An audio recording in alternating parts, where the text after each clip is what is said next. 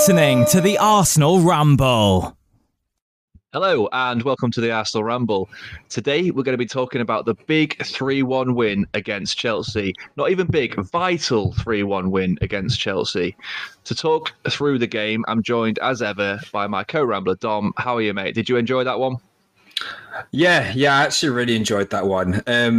Bit of a strange feeling though before the game. I actually wasn't too excited to even watch it. I messaged you before the game saying that after the last few performances that we'd had, I just felt deflated, and it just felt like I wasn't really that excited to watch a game of football, which is almost alien to me with how well we've been playing this season and how up for every game I've been. But I wasn't really too excited for this one. But then, Jesus, they put a good performance for us, and it really got me going again. How about you? Yeah, I was a bit the same, to be honest. A bit, deflated is probably the word. I wasn't as up for it as we normally would be with a London derby. I just sort of, my expectations were a little bit all over the place. I didn't know what to expect. On paper, we should be annihilating this Chelsea team. They're in a really bad rut. But on the other side of the coin, we're not playing too great ourselves with dropping points in the last 4 games. So it was a hard one to really decipher. So I didn't know what we was going to get, and that kind of left it, like you say, a little bit deflated, but pleasantly surprised, I should say. Thought we absolutely dominated, especially in that first half. Oh, yeah, completely agree. And as you say, on paper, we should have absolutely battered this Chelsea team. But on paper, we should have done that to Southampton. We should have done that to West Ham and probably to Liverpool as well, because they've not been the same team that they were last year and the years that preceded that. So, yeah, on paper, we should have been smashing this Chelsea team. But you've still got to turn up and you've still got to perform and create chances and put chances away, and luckily we actually ended up doing that. And the first half was as dominant as I've seen us, really. In fact, I don't even think it was all our dominance, really, was it? It was more of us being clinical and Chelsea just being woeful, really. You can understand why Chelsea are in the position that they're in, really, with defensive errors and how weak they are in midfield and things like that. They're just not a great team. They're a team of individuals, aren't they, rather than a cohesive team that actually works together,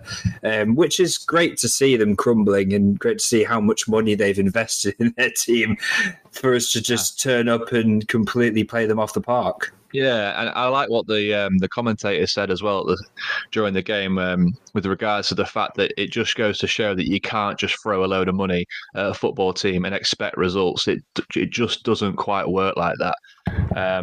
So it's good to see that is the case, and you do need to have other elements to become a successful football team. That was pleasing to see.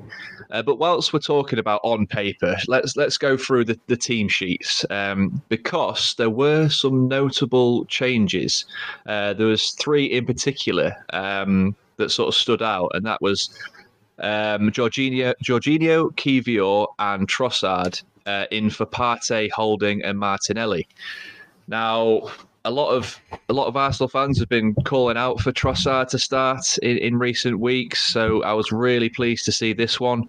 I think we said it in the previous podcast how whenever he started games, we've played much better, and that's no disrespect on Martinelli because he's actually been brilliant. It's just sort of one of those situations where they're both in the same position.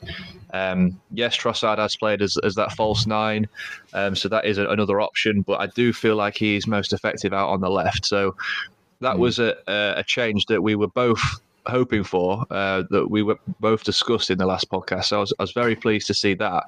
But Jorginho and for Partey and Kivior for Holding, now they're interesting ones. What did you think to those two?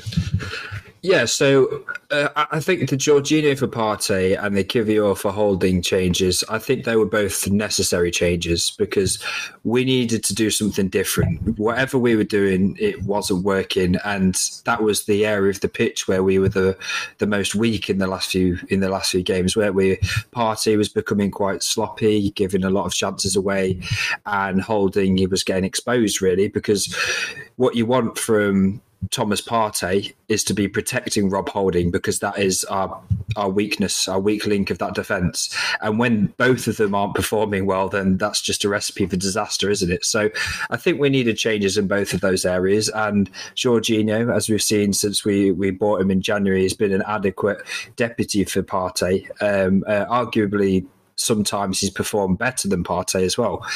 And also Kivior, we've had quite a small sample size of him so far. We've not really seen much of him at all. I think we saw a little bit of him in the Europa League, which we ended up losing. And then he came on at Anfield when, to be fair to him, it was a bit of a hectic game, a crazy game state for him to even come into, and also in an adjusted shape as well. So it might be a bit unfair to say how lackluster he looked in that game, but he did.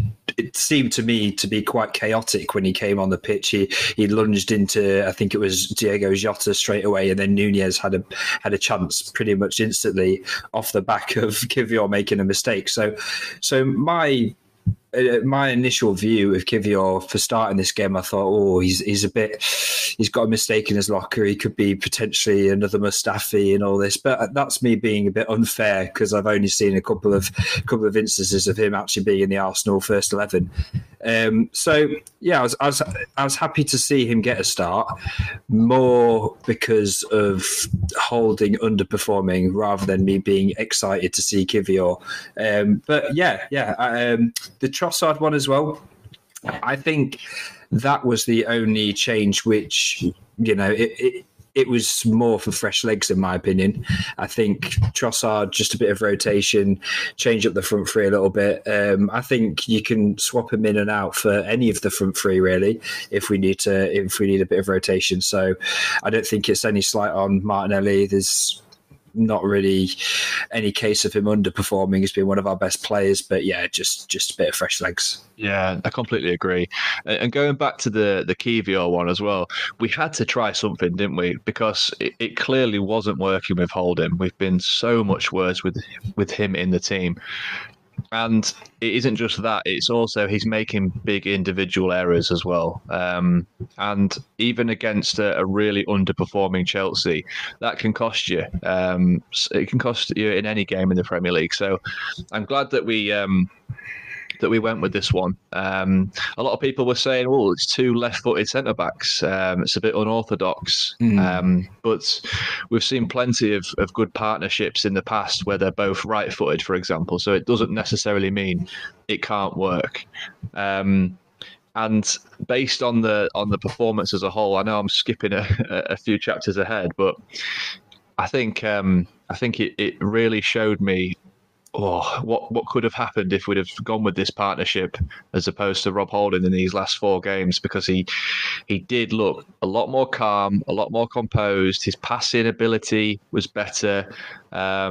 He just had an aura of calmness around him, which I know is quite alien because when in the Anfield game, it was the exact opposite. But like you said, it was the environment he was thrown into. I think giving him a starting position, he showed much more calmness on the ball. And yeah, I think that ultimately is what we've been needing at the back. It just transpires to the rest of the team and just allows us to play our game a little bit more and not be on these tender hooks throughout the game. And that's what we did in the first half. We just scored a goal, then we kept pushing for the second, pushed for the third. We could have had 4 or 5 at times. We didn't think, we're 2-0 up, and then it gets to 2-1 and it's squeaky bum time, like we've seen against West Ham and we've seen against Southampton. So yeah, that is a brilliant tactical decision from Arteta, and one we've been crying out for a while. And I think he's thoroughly deserving of a place against Newcastle in the game coming up. So yeah, I'm really, really happy with this one. Yeah, I think that's a really good account of this game, to be honest, Kivior, because we were all eagle eye on him when the game kicked off, just to see how he would perform in comparison to how Holding played in the last couple of games. And to be fair, I think when the first couple of balls came his way, I think most notably one moment he tried to clear the ball with his right foot. You do really notice how when a player is left-footed, they are really left-footed, and they're not very good with the right foot. However, when a player is right-footed, usually when they're a kid, they're told to learn to use their left foot, whereas a left-footed player, when they're a kid, they're told to embrace their left-footedness almost. So you could tell when he tried to clear a ball with his right foot and it just went out to one of the Chelsea players in midfield, there was no real direction on that. So I think that is one place where we might become unstuck on that right side of centre half. However, a lot of his progressive play was with his left foot, and made some great passes, and he really did set the tempo. And that's something that Rob Holding lacks. He gets the ball, he then puts his foot on the ball, and then he gets his head up and looks, where do I need to go? Whereas Kivior, he was on the move the whole time and is making those progressive passes. And he seemed quite calm and composed, didn't he? And he's got a bit of pace to him as well, a bit of aerial ability at clearing the ball away. Really positive things from him, and I was quite happy to see his full proper debut in the Premier League. But yeah, should we get into the first half then and get into the first lovely goal that we scored? Yeah, let's do that. It was the 18th minute. Utter dominance up until that point, really. Controlling the game really, really well. But it was an absolute beautiful finish from Ødegaard, wasn't it? Thumped in from the edge of the box, off the underside of the bar. I think Kepa got a little touch onto it, but it had too much power onto it. He couldn't tip it over.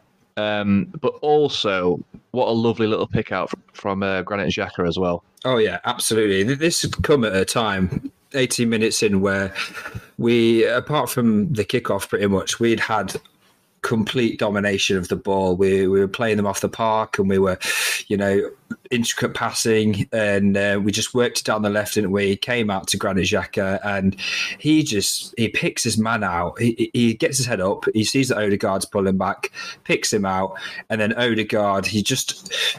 You see in slow motion when the ball's coming to Ødegaard, he has to adjust his stride a little bit so that he can actually hit this cleanly. And it's really clever play. And it gets a clean strike on it. And it just looks so beautiful when a ball goes in from the underside of the crossbar and then it fizzes down, bounces off the line. It almost reminds you of like a FIFA goal, when you score and then it just thunders in off the crossbar. It's absolutely beautiful. And then 1-0 up, the pressure's off. And I'm celebrating. Exactly, yeah. And as I alluded to earlier, it was the sort of goal where we were deserving of it. Now it's time to keep that authority, keep that possession, keep control of the game. We're at home. And we essentially did that. We did allow a little chance it wasn't a little chance, it was a big chance actually, for Chilwell. He sort of stormed down the left-hand side. I think Saka tried to intercept it, but just sort of got his bit muddled up with his feet. And Chilwell goes through on goal and fires one to the top right corner. Ramsdale saves pretty well, though. That was you'd have to say a very good save from Ramsdale, wasn't it? Yeah, Chilwell, he gets in quite cheaply, really, quite easily. Just one ball over the top, wasn't it? And I think you'd expect Saka to maybe deal with this, but as you say, he got mixed up with his feet. You just see him spin around, do a 360 and fall over, and then Chilwell's in on goal. And I think there's a lot of power in the shot, but I do think that Chilwell probably should have kept this low and gone for the corner a little bit more, gone for placement and kept it low. But it was good height for Ramsdale, and it wasn't quite in the corner, but still hit with a lot of power, and great save from him to get it wide of the post as well when it's hit you with that much force. But yeah, when you're dominating a game and you go 1-0 up, if you just have that one opportunity against you, that's all they needed. For example, in the Southampton game, that's all they needed to get back on level terms. So for Ramsdale to keep that ball out and keep us in the lead, it's just so important. It's just as good as scoring at the other end, isn't it? So, yeah, a massive moment. Yeah, I was just about to say that. I think he deserves more credit than he'll probably get because, like you say, if that goes to 1-1 and, we're dominating the game and it's sort of it takes the wind out of your sails a little bit, doesn't it? And, a sucker punch goal like that can sort of affect the game more than you would probably think it would.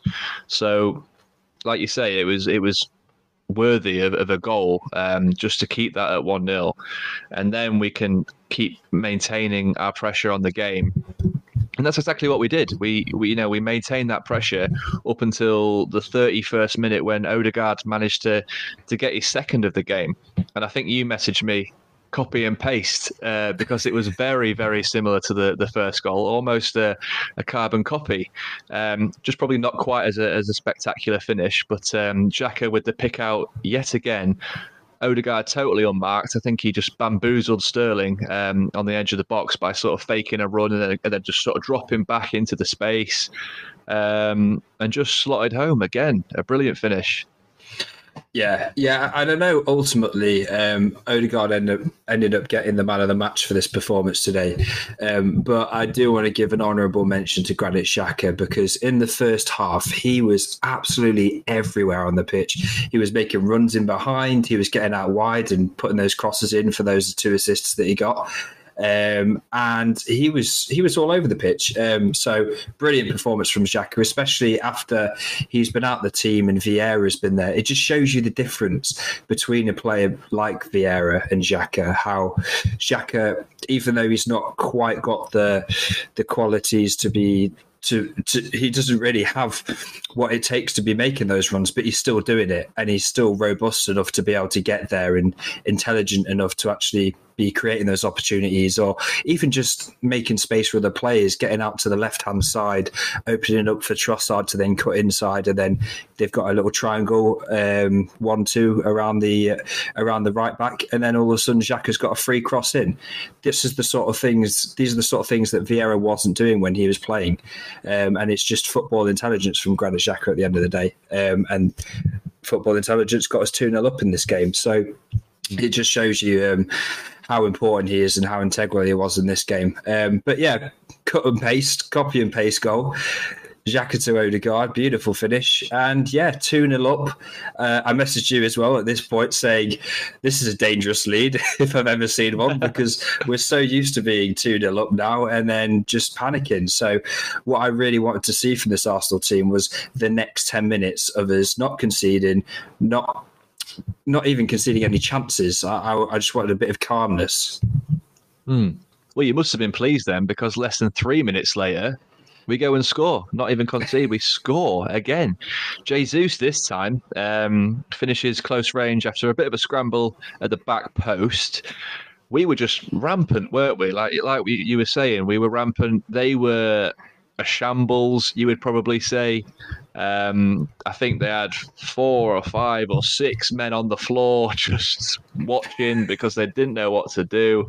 I think we had the fans chanting, "Are you Tottenham in disguise?" At this point, it was just hilarious. But I'm glad for Jesus. I said to my partner before the match that I really wanted Jesus to get onto the score sheet, and not only do I want him to get on the score sheet, I wanted him to get like a real good goal, one that he sort of created. I didn't really get that because of the scrambling nature of it, but I'm still glad that he got on the score sheet because he had a tough game against City, one that I expected a lot more from him in. We didn't really get that, so I was hoping that this sort of game could reignite him again, and we can get a fully firing pre-World Cup Jesus for this final run-in. Yeah, that's the only problem with Jesus as well, is he is susceptible to a goal drought.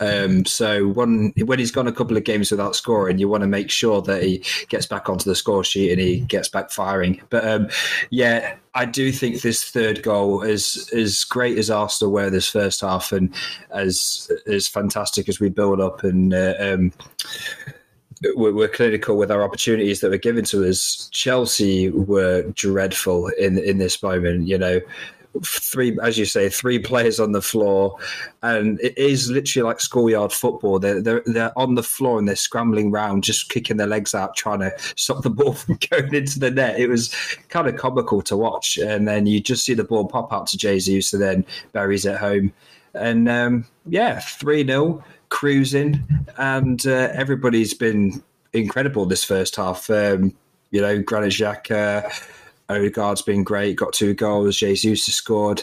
You're thinking, well, we're in dreamland, really, aren't we? The only thing that I would say is I started to see Gabriel holding his hamstring. Now, that is the one thing that got me panicking a little bit, because from then on, as we did see during the game, he was constantly going down. He was moaning, saying he felt injured.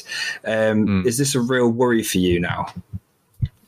Well, it is a worry, yeah, because we're going to be in the dark now until this Newcastle game, because Arteta isn't going to tell anyone, so we won't know whether he is fully fit until the weekend on Sunday. And hamstring injuries, they you don't recover from them quick. We saw in the City game with Nathan Ake, he got one maybe 2 weeks prior to the game, and we were all rubbing our hands thinking, oh well, that's one of their informed players out because he's got a hamstring injury. This could now be happening to one of our players. So I'm hoping it's maybe not as serious as it looked, but he was holding the hamstring, wasn't he?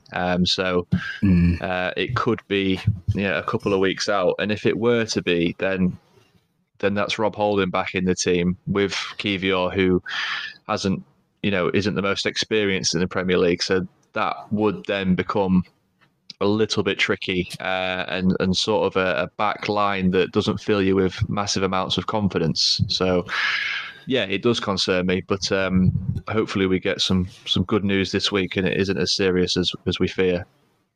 Yeah, that's something that I was going to say as well, because obviously you said earlier that you would be having Kivior in your team for the starting 11 against Newcastle, but we might not have a choice if Gabriel's injured. We might have to play him and have to play Holding, and that does strike me as quite a frightful outfit to have performing for us, just because we've got 2 players who have never really played together before, apart from a woeful last 25 minutes at Anfield.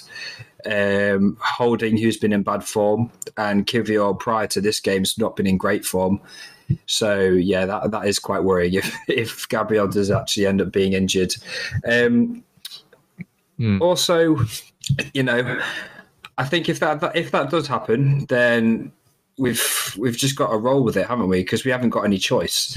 It was interesting to see how Kivior did play well on the right, though, and then when Holding came on today, he then went to the left, and I actually feel like he performed better when he was on the right. I don't know if that's just because he had Gabriel there instead of Holding as his partner, but subconsciously for me, he looked like a better defender when he was on the right-hand side.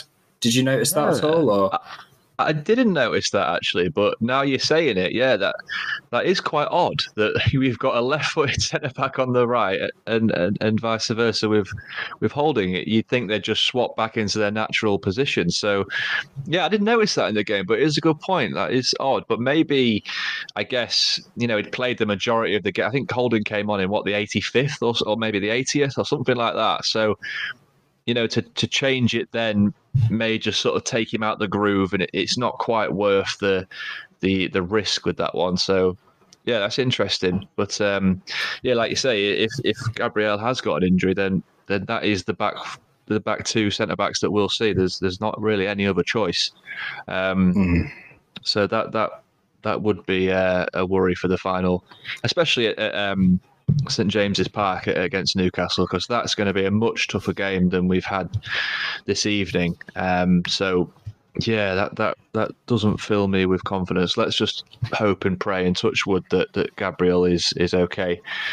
But that pretty much took us up to the half time points. I made some notes here. Arsenal dominant, Chelsea an absolute mess, and I also noticed that obviously Aubameyang was hooked at half time. He had 9 touches in his half, and 4 of them were from kickoffs. So similar to the reverse fixture at Stamford Bridge, earlier in the season. So I think if you were to combine the amount of touches he's had over the 2 games, it'd probably be like 18 or something like that. It's low numbers. He looked awful, didn't he? And he just looked like that same Aubameyang that we've seen. I can't even say all season, because he's only started 2 games, and that was against us twice. So I was really happy to see him in the starting lineup, and not Havertz or not João Felix, because they surely would have posed much more of a threat. I think Lampard obviously had the idea that he's got that motivational factor, something to prove, something to get one over on Arsenal, but didn't work. Didn't work at Stamford Bridge, didn't work at the Emirates. Yeah, Aubameyang's finished, isn't he? Absolutely loved him as an Arsenal player when he played for us. He had so many great moments for us, but yeah, he's past it. He's lost his pace. He's lost his touch. I can't even judge his finishing ability, because he never gets the ball in those positions now because of how his pace and his movement, and he just does not look on it at all. I think he had one moment where the ball was fizzed into him and it just glazed over his foot and went out for a goal kick. Now, that's the sort of opportunity where, when he was playing for Arsenal, he'd probably gather that and at least get a shot away. But yeah, his confidence is gone, and pretty glad to see that he's not doing well in a Chelsea shirt. And yeah, as you say, I would have been very worried if, for example, Chelsea started with João Felix and Mudryk, because we wanted Mudryk at one point. I know he's not been pulling up any trees, but I think Sterling was awful in that first half. Aubameyang was awful as well. It just shocks me how Sterling even got into the Manchester City team for so many years. I know he does he's got a pretty good work rate and gets the ball in good areas, but he just seems to do a lot of running and then have no end product, and his final ball is just dreadful. But I think Ben White and Kivior really kept him quiet on that side, and Kivior made a lot of really decent interceptions that Ben White forced out of Sterling as well. That was quite nice to see. And it was sat there 3-0 at half time, and I'm just thinking, second half, all I want is, I want more goals. I want more pressure. I don't want us to take a foot off the gas like we have in previous games. I don't want to see a repeat of when Liverpool were 3-0 up against Spurs and then they let them back into the game to be 3-3. That would have been my worst nightmare. And unfortunately, we did take a foot off the gas, so we ended up conceding, didn't we? We did, yeah. We didn't really come out with that same intensity. I know that's difficult because we did have high intensity in that first half. It was that high press that was causing the mistakes at the back for Chelsea, causing them to lump it long, and then enabled us to string our passes together and work it into the final third. So it's always going to be difficult to maintain that. But we should have been able to maintain it to a degree, and I think we dropped off the gas too much and allowed Chelsea back into the game. Like you say, especially when it got to the 65th minute, and I think it was Zinchenko again got caught sleeping, like he's done in previous games. I think in the Southampton game he got caught sleeping at the back post for their headed goal from the corner. I think it was Madueke who got in behind him. He was just onside, and he managed to bundle in that finish past Ramsdale. A frustrating one, because although I wasn't necessarily worried, I'm probably lying a little bit there, because I was still nervous up until maybe like the last 5 minutes or so. You never really know, do you? In the Barclays. So I still had that sort of anxiety, but it's frustrating because we just really cannot keep clean sheets, can we, at the minute? And it was just such a sloppy, caught sleeping sort of goal, and I kind of want to talk a little bit about Zinchenko. And you tell me if I'm being harsh, but I'm starting to get a little bit worried about Zinchenko because not only has he been caught sleeping a couple of times in the last few games that's cost us goals, big goals that have caused us to drop points, in the Southampton game. But he also misplaces a lot of passes and causes dangerous turnovers that results in big chances.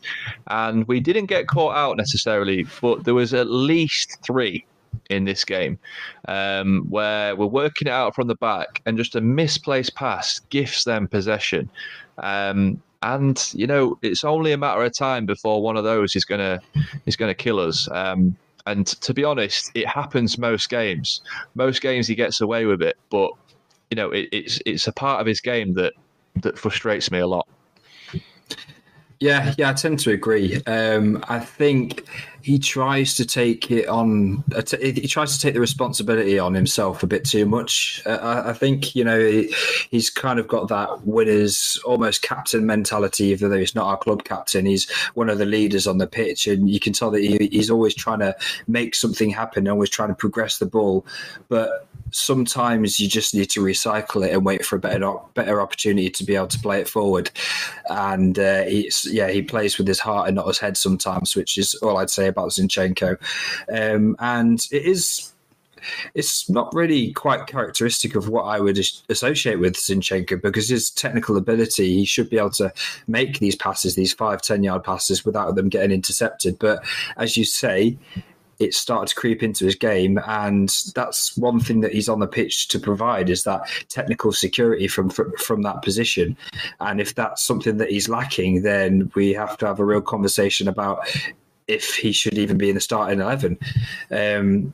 I noticed when Tierney came on, he was pretty good. I know Tierney, he's been hot and cold this season, but there's a few moments where I think Gabriel was struggling a little bit and Tierney was under a bit of pressure, and he just lumped it long. Now, I know that's not useful and it's not really what Arteta wants from his philosophy of the players, but sometimes you've just got to do that. You've just got to take matters into your own hands. You're pressurised by a player. Instead of making a mistake which would end up going into a goal, especially when you're 3-1 up as well. You don't want to be messing about with it at the back when you're 3-1 up. Just lump it long. And Tierney does that. He just takes it into his own hands. And maybe that's why Arteta doesn't pick him, because he's not following instruction, just leathering it. But yeah, I know what you mean about Zinchenko, and I think this is starting to become a bit of a problem. This kind of ball over the top, the diagonal ball over the top, is something which Arsenal is becoming like a bit of a kryptonite for this Arsenal team. I noticed that it was a similar kind of move when we conceded against West Ham, the Bowen goal, if you remember, Jarrod Bowen goal. Straight over the top, over between our left centre half and left back. That kind of area. Similar for the Chilwell chance, that diagonal ball over the top.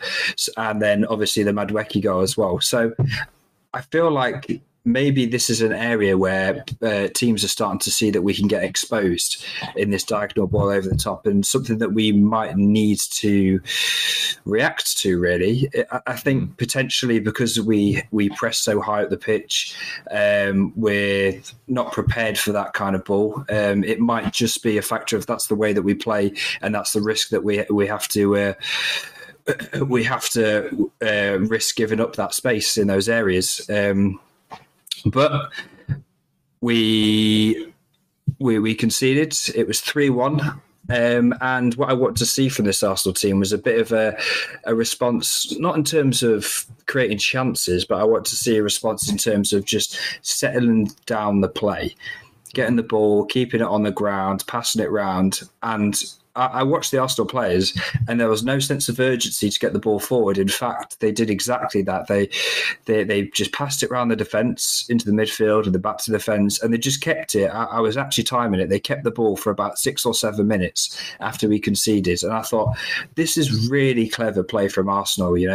Chelsea have just got a goal, making it 3-1 in the 65th minute, and then Arsenal kept the ball until like the 74th, 75th minute, just to settle the game down and not really give Chelsea any sort of leg back into the game, which, if usually when you concede, you can start to panic and there's a bit of fear in the players, and then they're having chance after chance and knocking on the door. But yeah, it was really, really, it was what we would call naive normally in games previously, where we've been 2-0 up and then we start to crumble. It shows that we've learned from that, and we've got the know-how now to be able to try and shore these games out.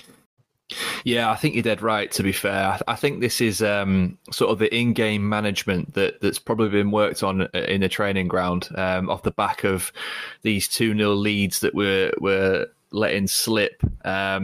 And yeah, it just felt as if that they knew once that goal had gone in, they knew what to do. They knew to keep possession, not allow them to get any momentum whatsoever.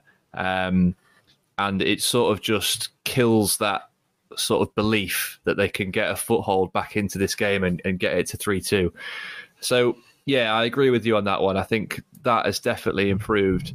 What was disappointing was just sort of the way that we countered off the back of that, because you still have to have some sort of outlet and some sort of attacking threat. Otherwise, it's just relentless wave after wave after attack, and that's can end badly. We just seem to, like you say, Tierney was hoofing it up, but I think he was doing that in the right moments where he was under too much pressure. So that I agreed with his decision making there. But other times, I think we could have just, Ramsdale should have maybe just gone a little bit shorter, played it out. We had men available. We didn't need to hoof it straight to their centre back for then another wave of attack to come back. I think there were certain elements we just didn't quite get it quite right, but it's certainly improved from those other games where we let leads slip. Yeah, they were definitely a bit nervous, weren't they? They didn't want to concede a second, because I think after the history of the last few games that we've ended up drawing, that would have definitely been in the back of their minds. So I can't blame them for wanting to go long and trying to keep the ball as far away from the goal as possible. But one thing that I did notice, actually, is when Jorginho came off and Partey came on, we were noticeably weaker in that midfield area. And it's no real dig at Partey. I guess it is a little dig at Partey. He's been one of our best performers this season. He's been the reason why we're in the position that we are in. And when he's on his game, he's probably one of the best number 6s in the league. But in this game, when he came on, he just really dropped the quality in that midfield. Jorginho, he had been making the players tick. He'd been recycling the ball well. He'd been progressing the ball well, been assured in his passing, and he hadn't lost the ball or anything. But I think one of the first things that Partey did after he came on is he lost the ball a couple of times, and then he gave away a cheap free kick just on the edge of our box, where Chelsea then were able to have a pretty good chance to be able to float the ball into the box, similar to the corner that we actually conceded. I think it was against Southampton, wasn't it, where it was a needless corner that we didn't have to give away, and he ended up giving it away. And it's just starting to become a little bit sloppy. I'm not sure if there's something wrong with him. I don't know if it's just a form thing, or if there is this is in his game and he was potentially overperforming earlier in the season. What do you reckon to that? Yeah, I was wondering the same things, and I can't help but try and fit the pieces together. And by that I mean the fact that when he went on the international duty, I remember there being one of the Arsenal physios that travelled out there with him and was with him throughout his stay there. And I think he even didn't play in the second fixture. So he came back, he then was very off form ever since that moment, despite playing every single game. And we just haven't seen him play anywhere near his normal ability since. So, putting two and two together, I can't help but feel that he got some sort of little niggle or some sort of injury that they're trying to manage and play throughout. And they've got to a point where they're thinking, Jorginho's got to be the better option here. And yeah, I have to agree with you. When he came on, he just looked 2 gears behind everybody else. He was too slow and cumbersome and sloppy. And yeah, he gave away a dangerous free kick, and he was only on for a matter of 5-10 minutes. So, it wasn't the sort of impact that and the solidity that you'd expect from bringing someone of that caliber off the bench on. So, yeah, a little bit of a worry. Yeah. So, do you think that Jorginho is the better option now then? Well, based on current form, for sure. Yeah, I think he certainly proved that today. But yeah, it's not as if we're just basing Partey's performances off 1 or 2 games. It is since that international break, and that is a large clump of games that we've not seen the normal Partey. So I think, what sort of message does that send to the other players if we've got an underperforming player keeping his place? I don't think it sends a very good message, but we've got players that can come in and potentially do better. So for me, I think Jorginho keeps his place deservedly based off today's performance. Yeah, it would be a bit of a strange managerial decision to take out a player who's in good form and just keep playing players that are underperforming, but they've just come in and they're a usual starter, so you would just keep playing them. It's the sort of thing that maybe Frank Lampard would do. Not a slight. There was a funny moment today where I think it was Madueke who had the ball on the right hand side, and he completely overhits a cross. It was directed into the box, but it went over all the other opponents. Not a single Chelsea player was anywhere near it, and he turns around and you just see Frank Lampard put 2 thumbs up as if to say, "Well in, mate, like good going." It's just ludicrous. Like, he's such a bad coach, such a bad manager. I don't even know how he managed to get back into the Chelsea job, and it just baffles me. But long may that continue. And I think they're lining up to get Poch, aren't they? Which might be a bit of a worry for next season, but we don't know about that just yet. I also saw, heard on the TV, all of the Arsenal fans chanting, "You should have signed for us" to Mudryk every time he got on the ball. They were booing him and saying, "You should have signed for us." I just thought that's great. A little bit of banter between the fans and him. Yeah, also shining a green laser pen in his eye by the looks of it as well. Yeah. We were really gunning for him, weren't we? But yeah, why not? There was a lot of narratives in this game, wasn't there? With the return of Jorginho. On the flip side, we've got the Mudryk saga, we've got the Aubameyang. There's all these sort of narratives flying all over the place, and it's good to see that we're on the good side of it. With Jorginho playing well, with Mudryk only getting 10 minutes. And although, to be fair to Mudryk, I thought he looked quite dangerous coming on, and I'm quite glad that he didn't come on sooner, because he does look electric, and you can't help but wonder what would he look like in this Arsenal team. But we've got Trossard, and even the commentators said that he's by far had the more impact for Arsenal as opposed to Mudryk for Chelsea, and no one is going to argue with that one. So I think it's all worked out for the best for Arsenal. But I also saw another interesting stat after the game. And that's now Arsenal on 78 points, which is exactly double the amount Chelsea are currently sat on. So that just goes to show, what an absolute shocker they are having.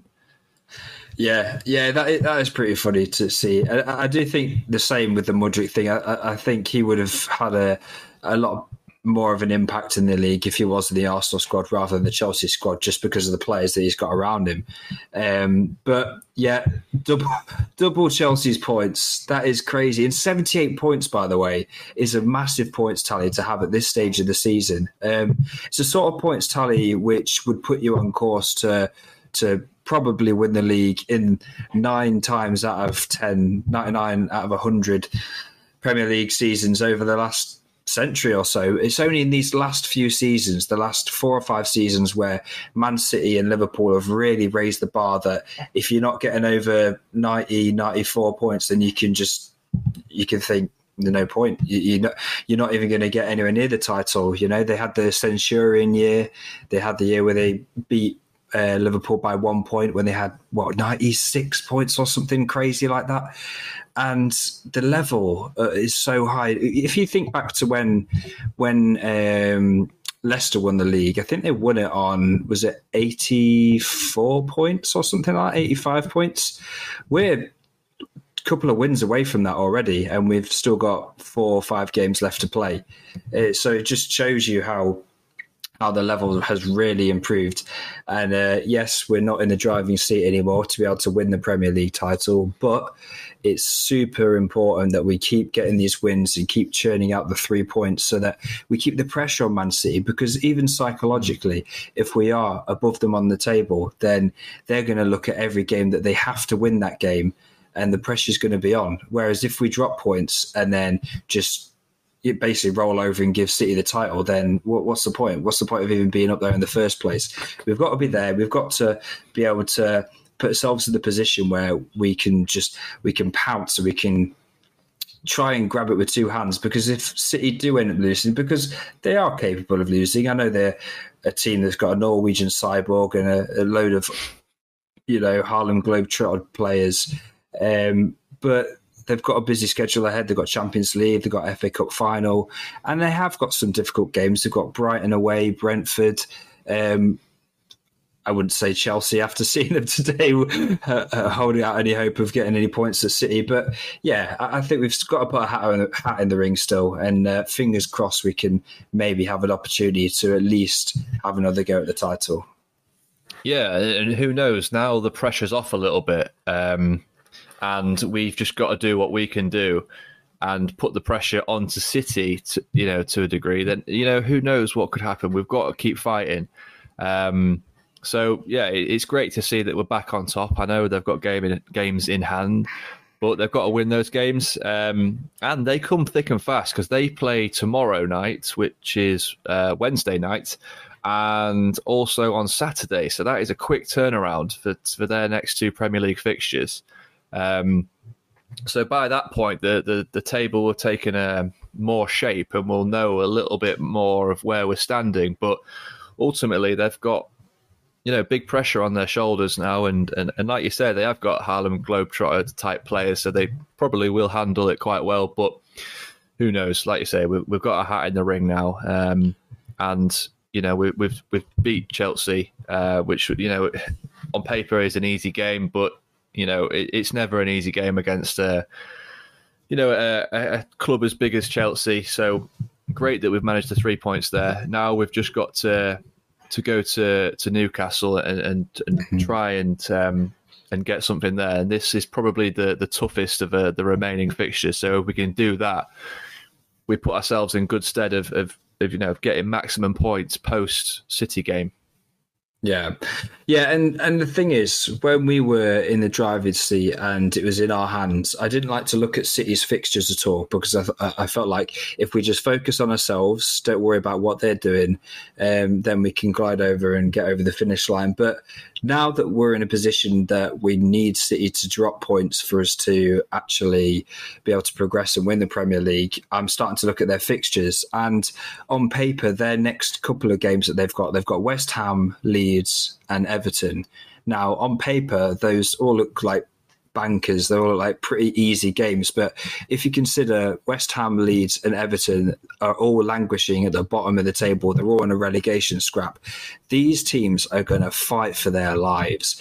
They're going to put everything on the line, because when it is that tight, it is so tight at the bottom. There's only about 3 points differentiating 4 or 5 teams down at the bottom. So even 1 point against City will make all the difference for these teams. So they're going to play super negative, 2 banks of 5.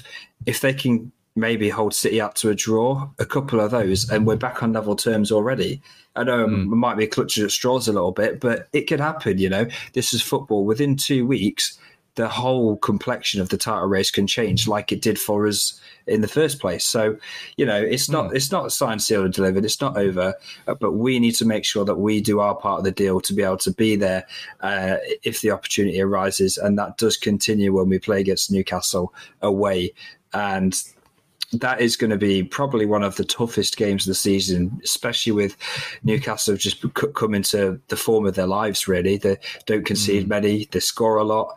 We've just potentially lost both of our starting centre-backs. So it could be a bit of a long afternoon, but fingers crossed in that game we can get over the line. Yeah, exactly, yeah. But like we were saying, if we can get 3 points, in that game, that really does put the pressure onto City. And I didn't watch that game they played against Fulham, but from what I've read, it was close. That it was 2-1, wasn't it, in the end? But Fulham could have easily got something from that game on another day. So there's going to be potentially harder games to come. So yeah, we can't give up hope just yet. But in order to make this happen, we do need to pick up maximum points, really. So yeah, what do you think is going to happen in that Newcastle game? If I were to press you for a prediction, score prediction. Pressure me for prediction. To be honest, I think the boys know that anything less than a win is just unacceptable. It's just not going to quite cut it at this time of the season. So I think we're going to go hell for leather in this game. And I think we probably will concede just because of the form that Newcastle are in. And if we lose Gabriel as well, we've got 2 centre-backs who haven't really played together properly before. So I would go for a 3-1 win again. Yeah, I like that scoreline, 3-1 win. What about you? I'll take that all day long. I think it might, because of they are very good at defending, to be fair. They've got solid back line and difficult to break down. And I want to be optimistic, so I'm going to go there. I'm with a 1-0 to the Arsenal, a classic. I don't know. I think it's going to be a low scoring game personally. But like you said, they're on fine goal scoring form, so that narrative don't quite add up. So I don't know. That's what I'm going for. Let's hope one of us is right, and we can pick up 3 points there. Is there anything else left to discuss today, or have we just about covered everything? Not on today's game, but there is one thing that I just think is an honourable mention. After watching the Liverpool versus Spurs game yesterday, which, if you haven't seen it, Liverpool went into a 3-0 lead, which Spurs then equalised in the 93rd minute or so. And then Liverpool, with the last kick of the game, then ended up winning it 4-3. Now, there's an excellent piece of commentary on Twitter that's circling, and it's of one of these live watch-alongs of these 2 Spurs fans. And you see their misery, and you see them building up hope where every goal goes in. Then they start dancing around when Richarlison scores, saying that, he's the Brazilian, he's come, I don't even know what the song is, but yeah, he's come to North London, he's like the Messiah and that sort of thing. Even though it's like his first goal of the season, joint goal scoring with Rob Holding. And they're jumping around celebrating, and within the same breath, you just see them go, oh no, who's giving their way? Oh, and Jota scored, and you just see all of the glee and joy drain out of both of their faces, and you see one of them showing one side of misery where he's just got his head in his hands, and the other one is just, giving loads of expletives towards the camera. So that's just one thing that filled me with joy. And when Arsenal aren't performing well, it's good to see that Spurs are performing even worse. So yeah, and today, that got me ready for today. And then Arsenal are playing well again, so it's even better. That Richarlison, man, he has got to be. I mean, I'm happy about it, but he has got to be the most unluckiest guy ever, because he scores a goal, whips his top off, it gets disallowed early on in the season.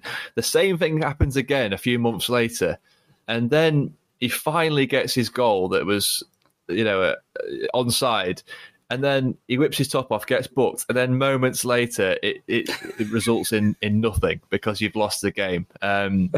It's hilarious, and it couldn't happen to more of a. Well, I'm going to refrain from saying what I was going to say, but you know what I'm saying. Very Spursy. Yeah, so it's very Spursy, isn't it? And to be honest, that is exactly why we'll never do one of those watch-alongs, because it will get recorded, and then we'll never live it down. So, but yeah, please, the Spurs guys, keep doing that, because they are hilarious. Okay, I think that's it today, for today, I should say. So it was Arsenal 3, Chelsea 1. Arsenal back to the top of the Premier League, cruised into a 3-0 lead with Ødegaard with a brace and Jesus with the other goal. Chelsea did get one back as Madueke scored his first goal for Chelsea, but pretty comfortable in the end for Arsenal, and that's 6 straight losses there for Frank Lampard. Okay, so yeah, please join us again for the next one, which is Sunday against Newcastle. And until then, take care. Take care. You're listening to the Arsenal Ramble.